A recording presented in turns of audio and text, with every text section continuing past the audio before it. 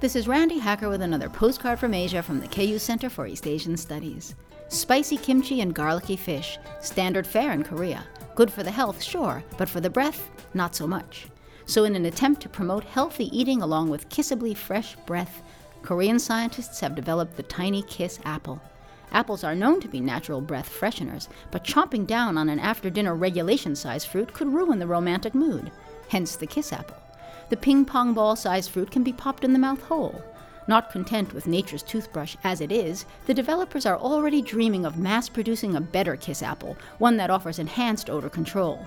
So, unlike Snow White, South Korean lovebirds can skip the coma and go directly from biting the apple to enjoying the awakening kiss.